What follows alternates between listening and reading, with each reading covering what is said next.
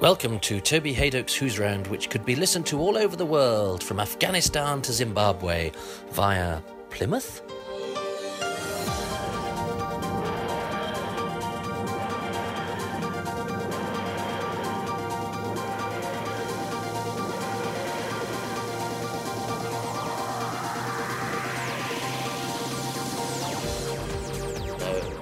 So, well, we've walked all around Guildford to try and find somewhere quiet. So if there's any noise in the background, this is as good as it gets, everybody. And I'm going to ask... We're high up, though, so no blood-sucking stones are going to be able to get to us. So I'm going to ask my latest victim to tell me who he is and why I'm talking to him about Doctor Who. Aha. My name is Nicholas McArdle, sometimes known as Nick. And I did a Doctor Who way back when I played a character called De Vries in an episode called The Stones of Blood. You played a villainous character opposite Tom Baker for director Darrell Blake. So do you remember how you got the part? Well, I think I worked with Darrell Blake when he was on the design team at the BBC, and I'd met him several times, and we talked. And then I learned that he was going to take, I think it was then, the BBC director's course, which he took, and eventually they started using him as a director, and he was asked to direct certainly this particular adventure of Doctor Who, and I got asked. It could have been because we'd already met and worked together in different capacities, or it may have had nothing to do with it. I really don't know. And you're one of the few, I don't know, you won't know this, I'm sure you won't, because it's the sort of thing only idiots like me know, is you are one of the few people in Doctor Who to smoke a cigarette. You have cigarette and sherry. I know. I mean, that's as debauched as Doctor Who ever got. He was a real villain, wasn't he? But of course it wasn't frowned on in those days, well, certainly not as much. And yes, bearing in mind it is ostensibly children's television, I did play it back a few years ago, because I've got a tape of it somewhere, and I was a bit dismayed to see myself smoking this cigarette. At the time, I thought nothing of it. I thought he would. He was that kind of guy, you know. He was the villain, or one of the villains, and of course he'd smoke, and he'd have a drink, and nobody objected. In fact, somebody else probably suggested the drink. I don't think I would have done. Yeah, the sherry's in the script, I think. Is it? Oh, right, that's what it must have been then, because I can't remember. I've only got a tape of it, and at the moment I don't have a working VHS player. I've got two, but neither of them are working at the moment, so I couldn't replay it the other day, because I've not had it transferred or not seen the DVD version of it. Because unfortunately the DVD version is in a box set with the whole season, so whereas most people can just spend a tenner on a disc, you've got a £60 box set to buy. That's probably why I haven't got a DVD of it. So, you have to act opposite Tom Baker, who was at the height of his sort of dominance of Doctor Who, so you must have had your work cut out for you in that regard. No, the only real difficulty was he's taller than I am. So you find yourself walking along playing a scene and you've got to look up, which is always a bit diminishing, isn't it? But apart from that, I have no complaints at all. I thought he was fun. I had met him briefly once or twice, as it were, in passing, I suppose, here and there, or in a recording studio and that kind of thing. So I knew him enough to say, "Hello, Tom," you know. So there were no problems. It was great fun. I enjoyed working with him. And I don't know if you'll know this other clips. I think it's a scene that was cut where your big plan, when you've been betrayed by your enemy, is to escape to... Can you remember? No, I can't remember. I think your cohort says we could always get away. We could go to Plymouth. Of course. Where else? Yes. And that has had a little bit of a footnote in Doctor Who history, because the League of Gentlemen, who are great fans of Doctor Who, there's a moment when Tubbs and Edward in their shop are talking, because of course they only ever have been in the village. Yes. She finds a map. And she goes, "Look at all these lines. Look, we could go to Plymouth." And that is as a result of your scene in The Stones of Blood. I didn't know that. Because there's something rather sweet about the very notion of you can escape this arch-alien villainess if you go as far as Plymouth. Well, perhaps you can. So do you have many memories of the filming itself? Not terribly specific ones. It was a while ago.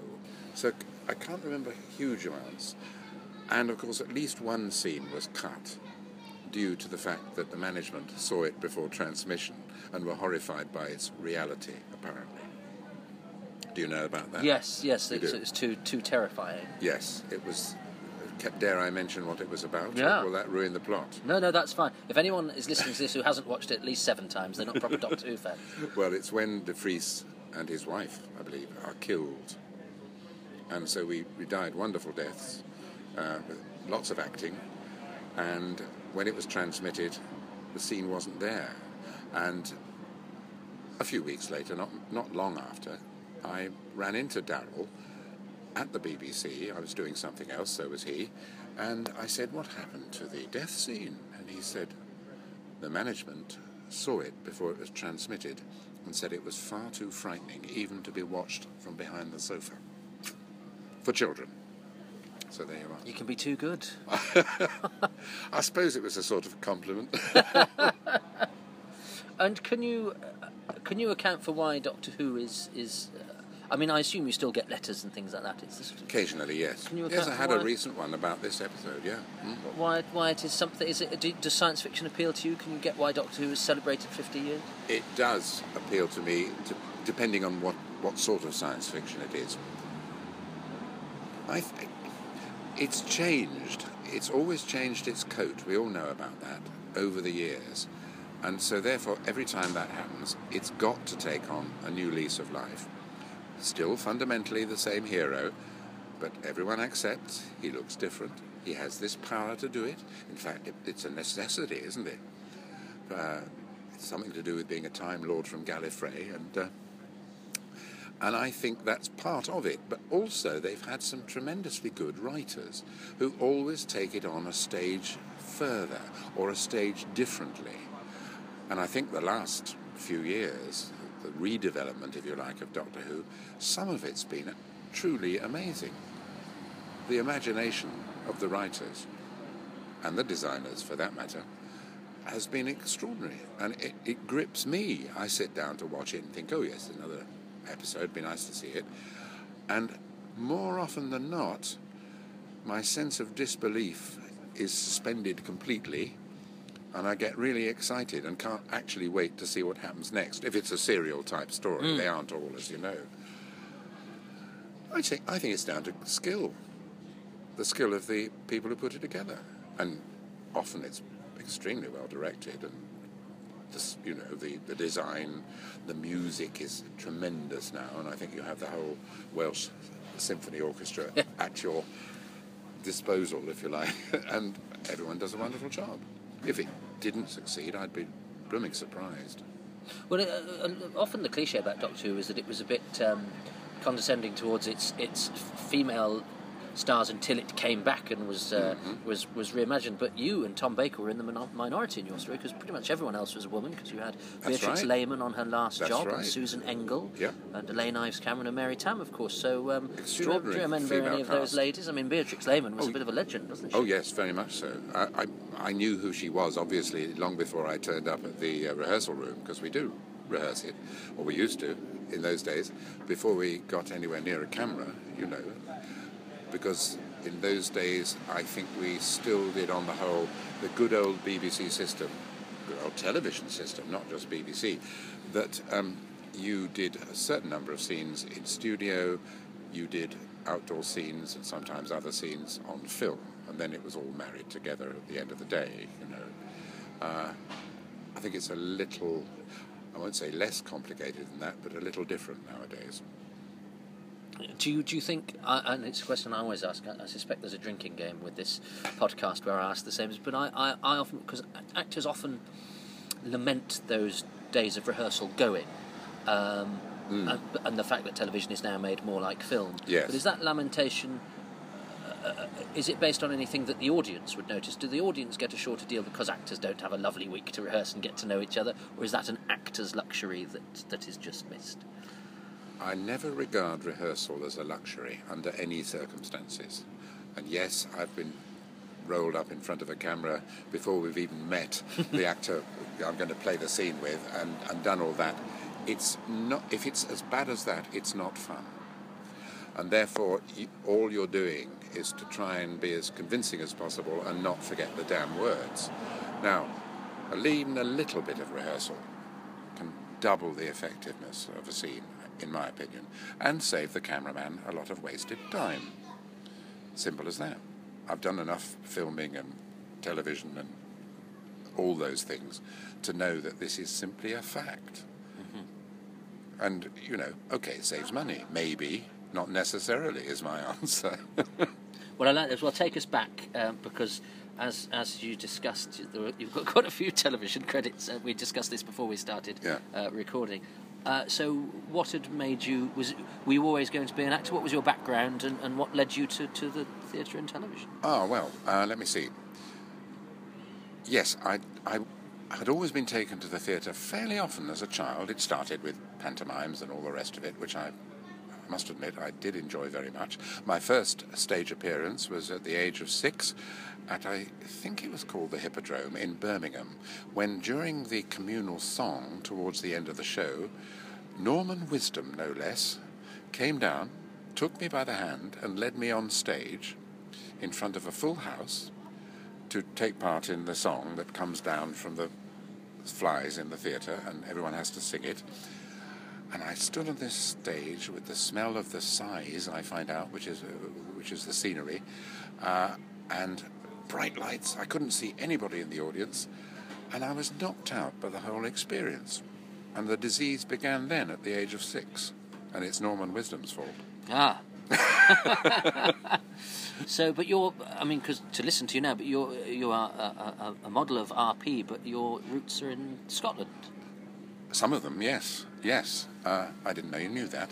Well, I like to do a little research. Well done. It's the least I can do yes, for your time. I spent, as a child, and actually when I say I saw this pantomime in Birmingham, I did, because we'd gone down to see some aunts of mine who lived there.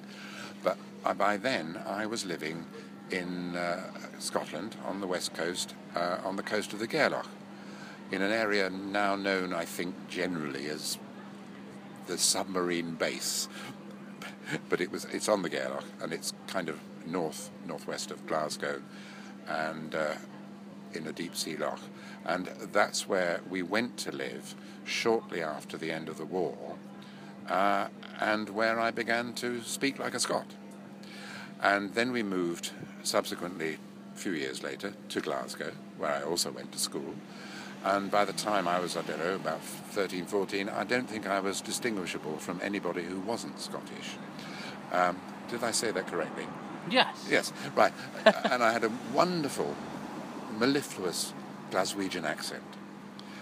And when my parents eventually decided to come south, as we say, from there, again, I realised that nobody spoke like me. I went to school in England in my mid-teens, and I got sort of mocked slightly because my accent was completely different from anyone else in the school. So I thought, well, there's only one way out of this, and being, by this time, an actor by instinct almost, I'd done plays at school in Scotland and all that kind of thing, I thought, I can speak both ways. So I started to do that. And when I was at school, I'd speak more or less, I suppose, as I'm speaking now, because I went to school in Hertfordshire originally. And then I could also, and we still retain Scottish friends and relatives and all the rest of it, and when I was with them I tended to relapse back into Scottish. So I've always been able to do both. And as I got older, I could do one or two different types of both in England and Scotland. And I've been able to use that as an actor in both countries. Great. Which meant that I've done, yes, a lot of work in Scotland. Nobody's ever shouted obscenities at me for not being Scottish. And in England, it's got to a certain point occasionally when casting directors have said, no, he couldn't possibly play that middle-class English part because he's Scottish.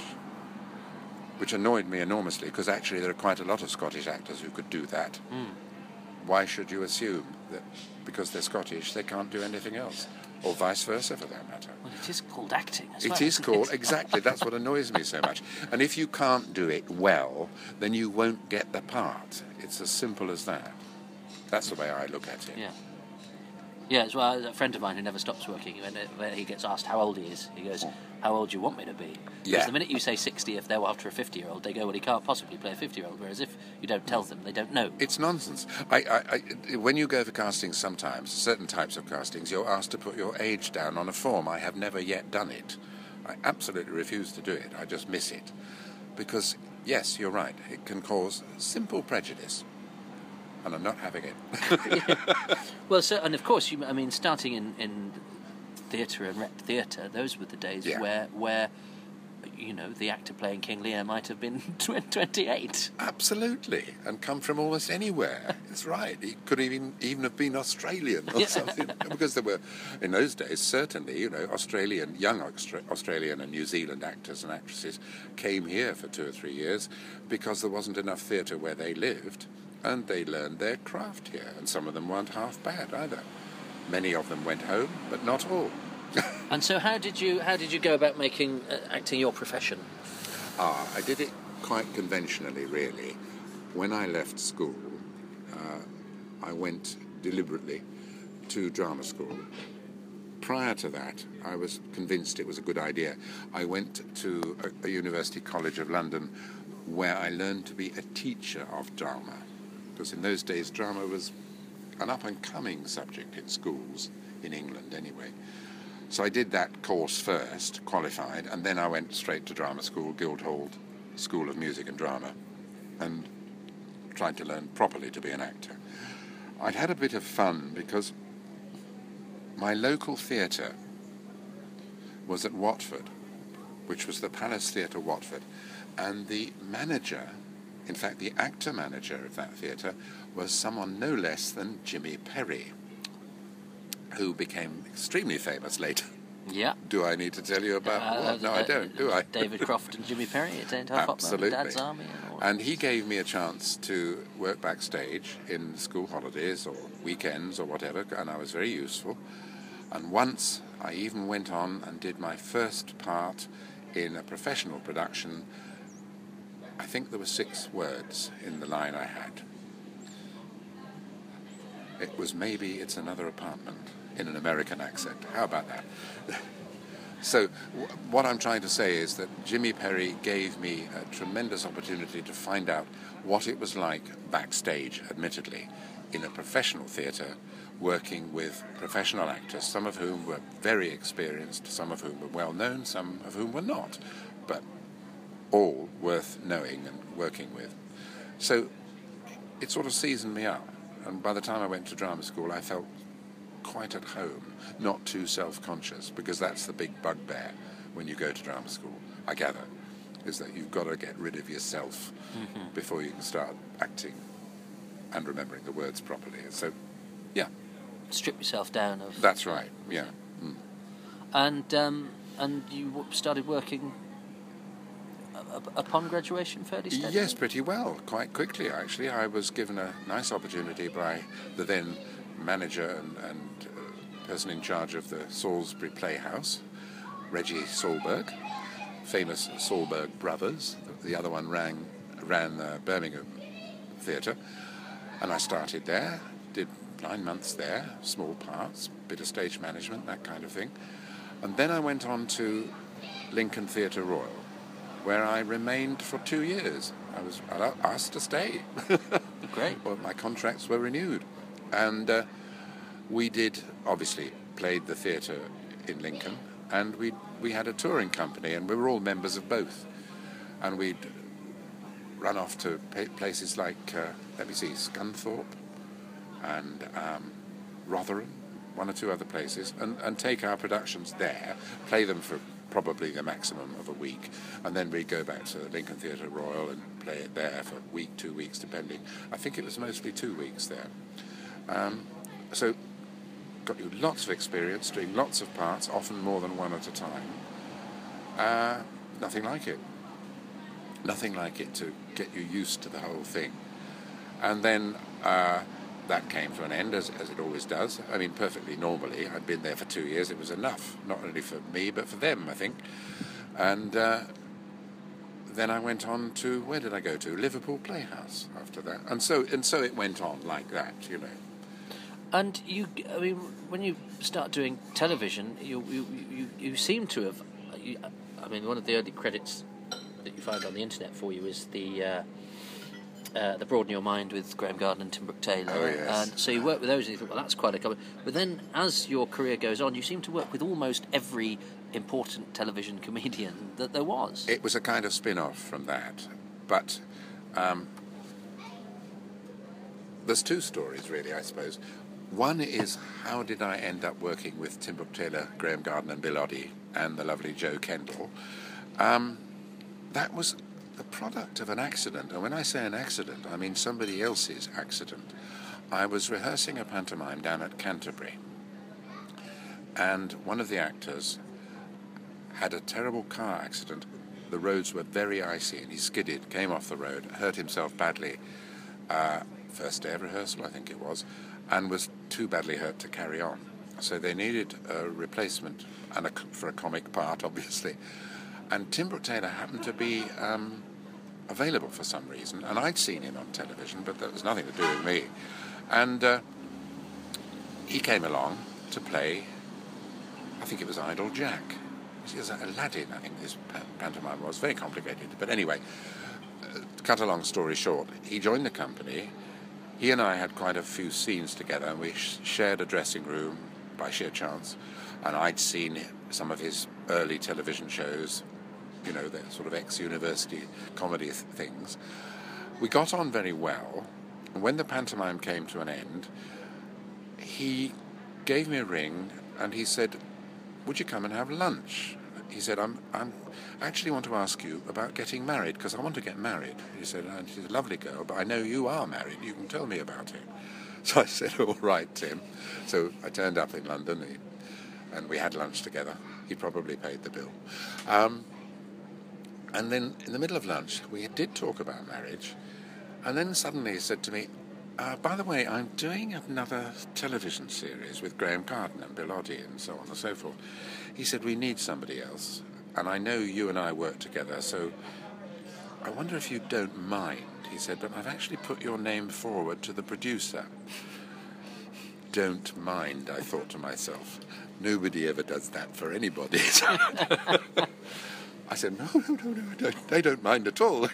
No, that would be very interesting. And God bless him, it was more or less done. I had to go and meet the producer, which was turned out to be eventually very famous Sidney Lotterby. And he sort of said, well, yes, if you want him in it, I suppose that's fine. And the rest is history. But of course, that was, I think, 13 episodes of a show, a lot of which was done in front of an audience. And that was another thing, because Tim knew I could work in front of an audience and get laughs, you know, if they were live and all the rest of it, which had helped, because he'd seen me do it before. And that's how it began. And I was in television. Good grief. Just like that. And that I've always been eternally appreciative of that. It was very kind of him. He must have thought I was up to it, because otherwise he wouldn't have asked. But that was it. That's how I began. And so that comedy was something that sort of always seems to have gone through everything, because you've been worked with Bird and Fortune, and Butterflies, and you did the film of Porridge, and all you worked with Marty Feldman. Yeah, yes, loved working with Marty. But after a while, the BBC, which was, it may still be, I'm not sure, because I don't know them anymore, well, not recently. If you did comedy, you did comedy. If you did acting, drama, you didn't do comedy, unless it was dramatic comedy. BBC somehow latched onto the idea I could do both. And that, of course, doubled the work, which was wonderful. And once I'd been cast by a director who already knew me. In fact, I'd worked with him at Salisbury when he was a director there, some good few years by this time before. He asked me to be in Colditz, so I did the second series of Colditz, all of them. Was that Peter Cregeen? It was Peter Cregeen, yes. And after that, I was allowed to be in almost any drama that anyone wanted me to be in. Well, I think you've played every single, if they wanted to fill a police station with every single yes. rank, I think you could be all of them, couldn't you? Yes, I think so. Not to say I didn't enjoy some of it, especially shows like Softly Softly and Z-Cars. That was enormous fun to do, mainly because of the casts. But there came a time, after a few years of, oh, let's get Nick McArdle to be the policeman, and as you say, any rank, any police force. I did actually say to my agent one day, can I not play any policeman, please, for a little while? And the agent said, but, you're always being asked for. I said, oh, that's the trouble. I never play anything else if I'm not careful. It did work. I backed off policeman for a while. Then I was asked to play a Victorian police inspector who wore plain clothes, which I did do. And then I was allowed to do both again, not always be a policeman. Because even casting directors get fixed ideas, and it can be the easy way out. Yeah. So I've been very fortunate, and after I'd sort of taken that little stand, I then was allowed to play all kinds of different parts, and that went on till relatively recently, really. Well, and Colditz, you mentioned that was a great series. You had a nice stint in that. Oh, yes. With directors like Peter Krajine and Vic Wright-Ellis, who did one of these interviews all the way from Australia. Bless him. Oh, did he? Yeah. So do you have memories of making that show? Because I watched it all recently. It's a terrific. It stands up still. Yes, it was rerun, wasn't it, on one of the Freeview channels, and it's all on DVD now, I think. Yes. It was my Christmas present. Yes. How many episodes are there? There's a lot. Two series of about 13 each. So it's about 26. 26, 27, something like that. Yes, that's right. Well, I was in half of them, that I know. I loved it, yes. It's strange, because we did rehearse quite a lot of the interior scenes on these bunk beds that they had in Colditz. And it was the only show I've ever worked on. And we did, we spent 3 weeks on every episode, I think, so it was quite intensive. And I had nightmares sometimes. I'd wake up thinking I was actually in Colditz, in one of these bunks. Now, that's never happened to me on any other production. I haven't dreamt about the production, but Colditz I dreamt about. It must have gone deep, because by the time we'd done a number of scripts, you thought, my God, these guys were active men. They're cooped up. They had to watch it in case they did actually get killed, although the Colditz regime wasn't too bad. It was for officers only. But I've always remembered it. The cast were pretty damn good. I mean, what a cast. So it was lovely working with actors of all types, and one or two Americans, as you know. Although I do gather there were never any Americans actually in Colditz. It does help to secure a co-production deal if you stick a couple in. That's right.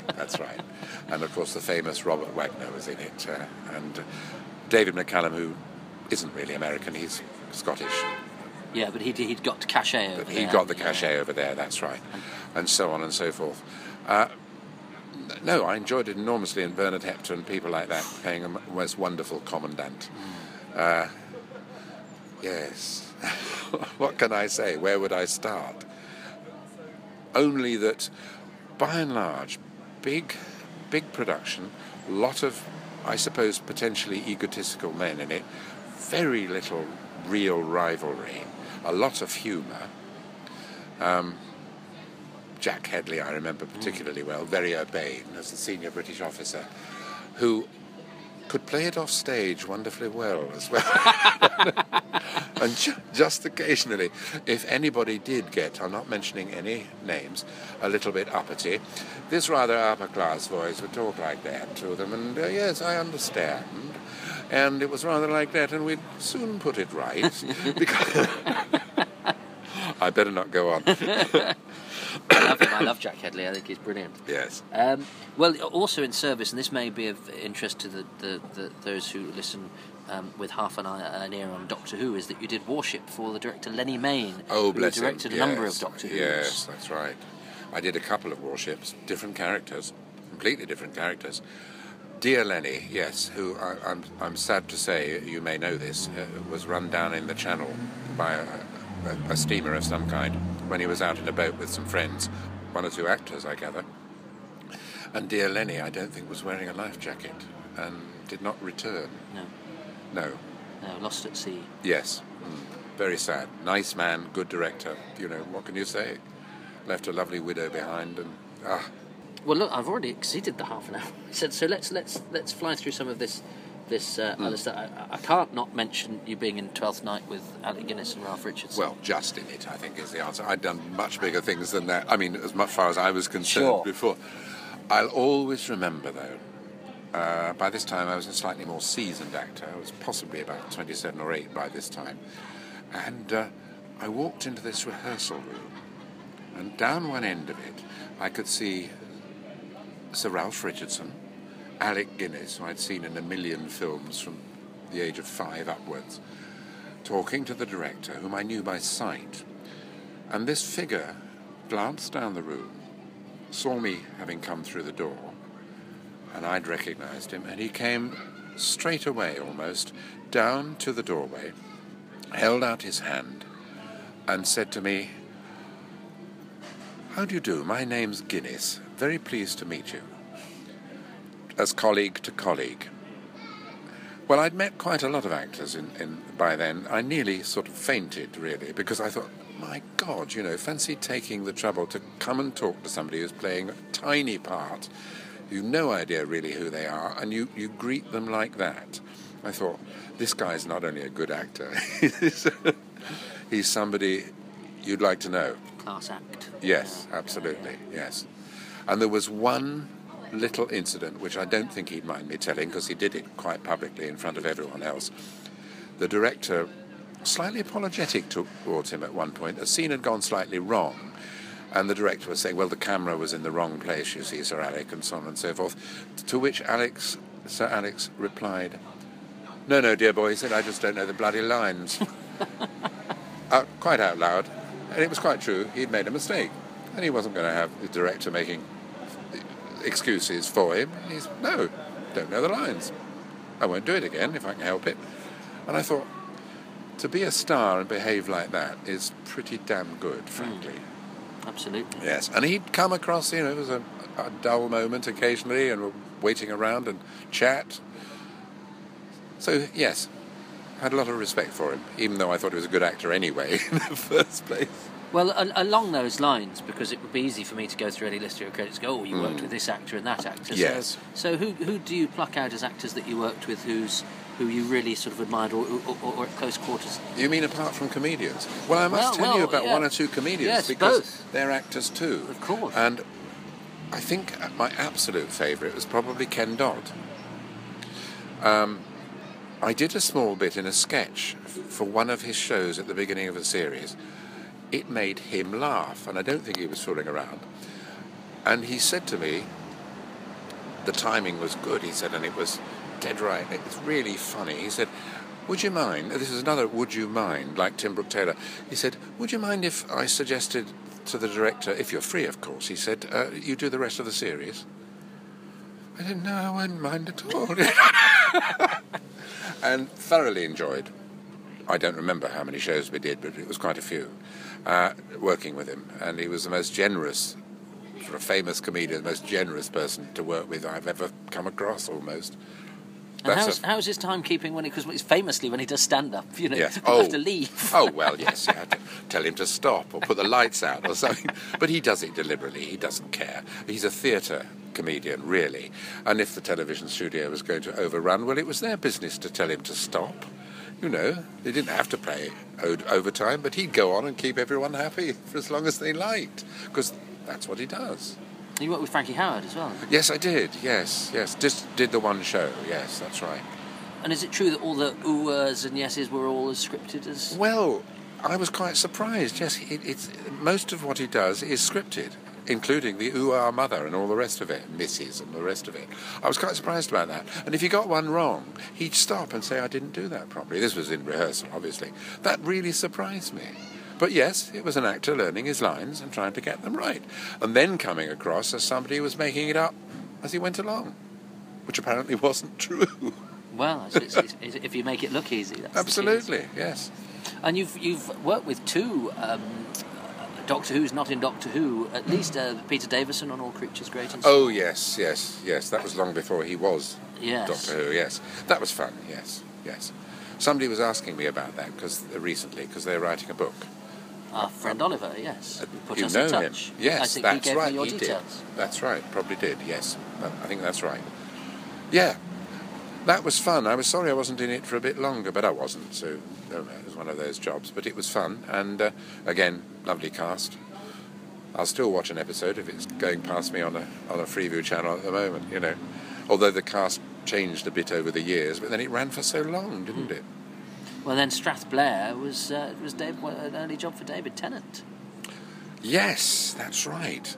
I think I was in 3/4 of those. Yes, something like that.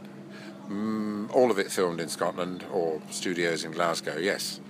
And I played a fairly regular character called... What was he called? My goodness.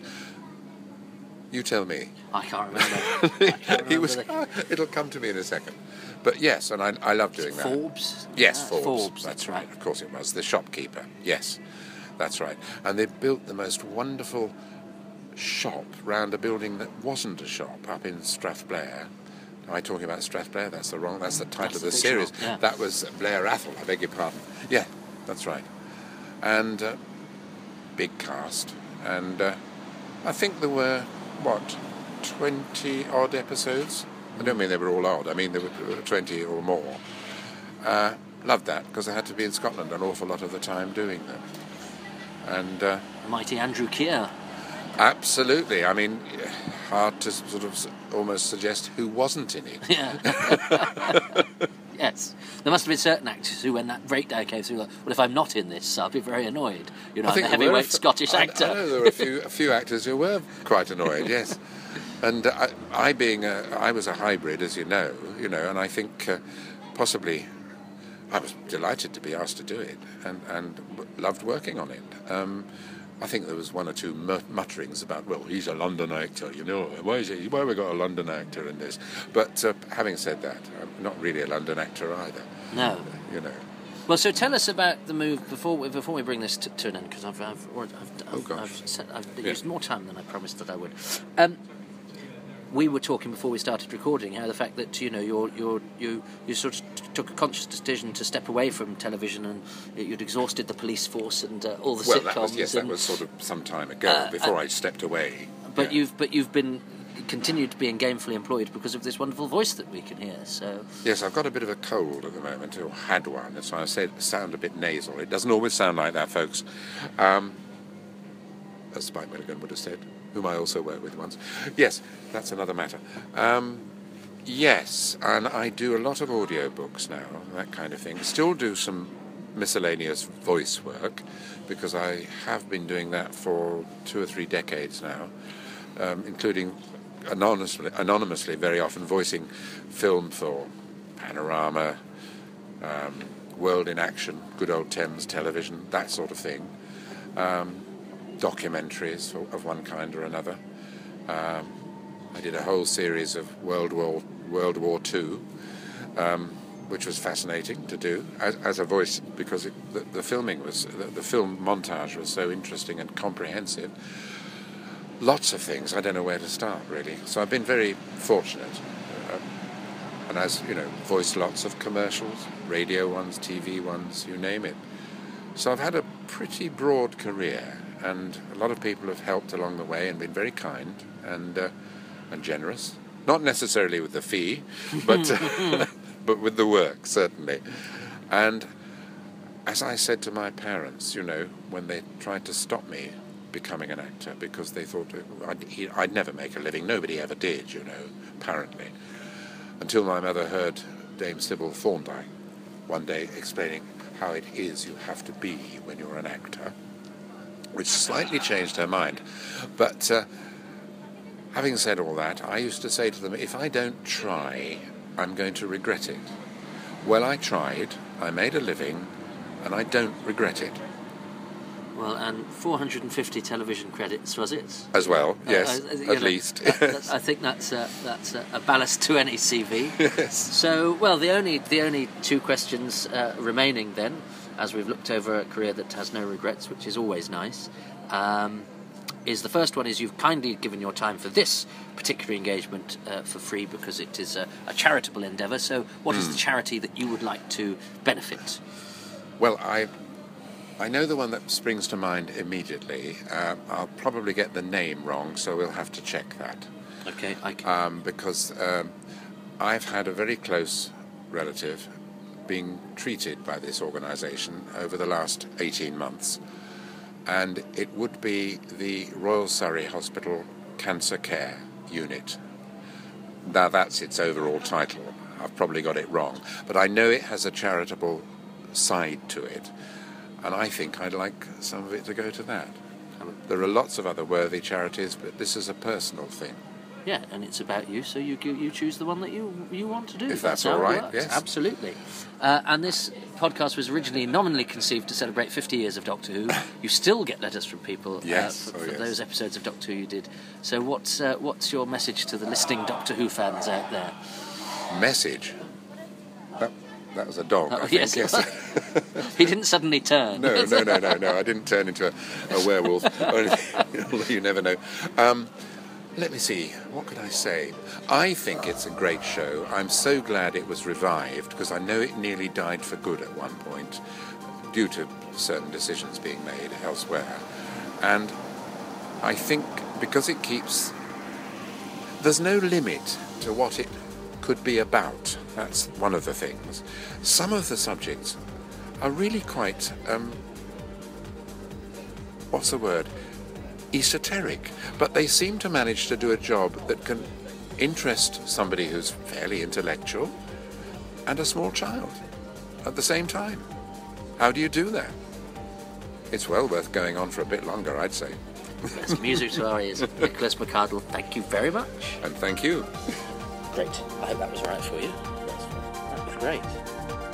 See, no scandal. So yes, my thanks to Nick, what a lovely fellow.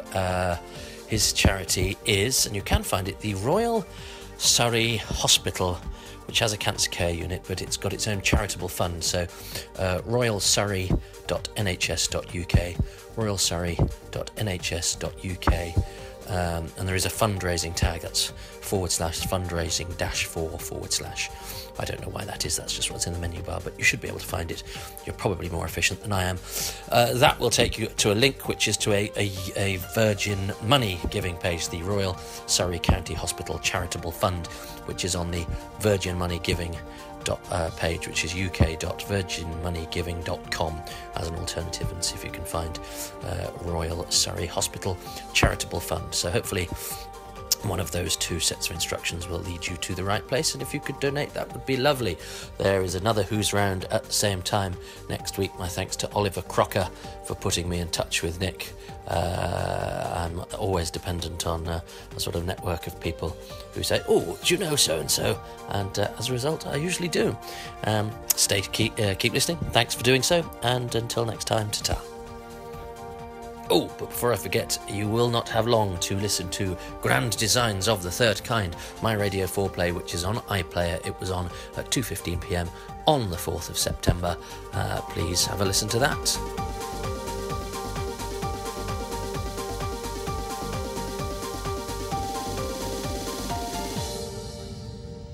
Coming soon from Big Finish Productions, The Eighth Doctor, The Time War, Volume 1.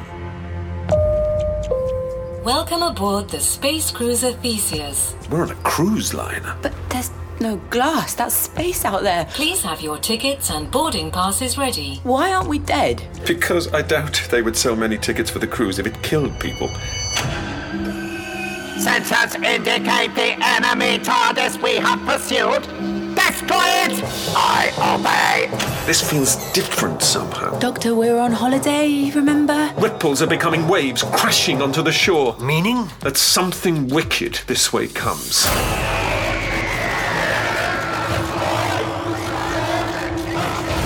Big Finish. We love stories.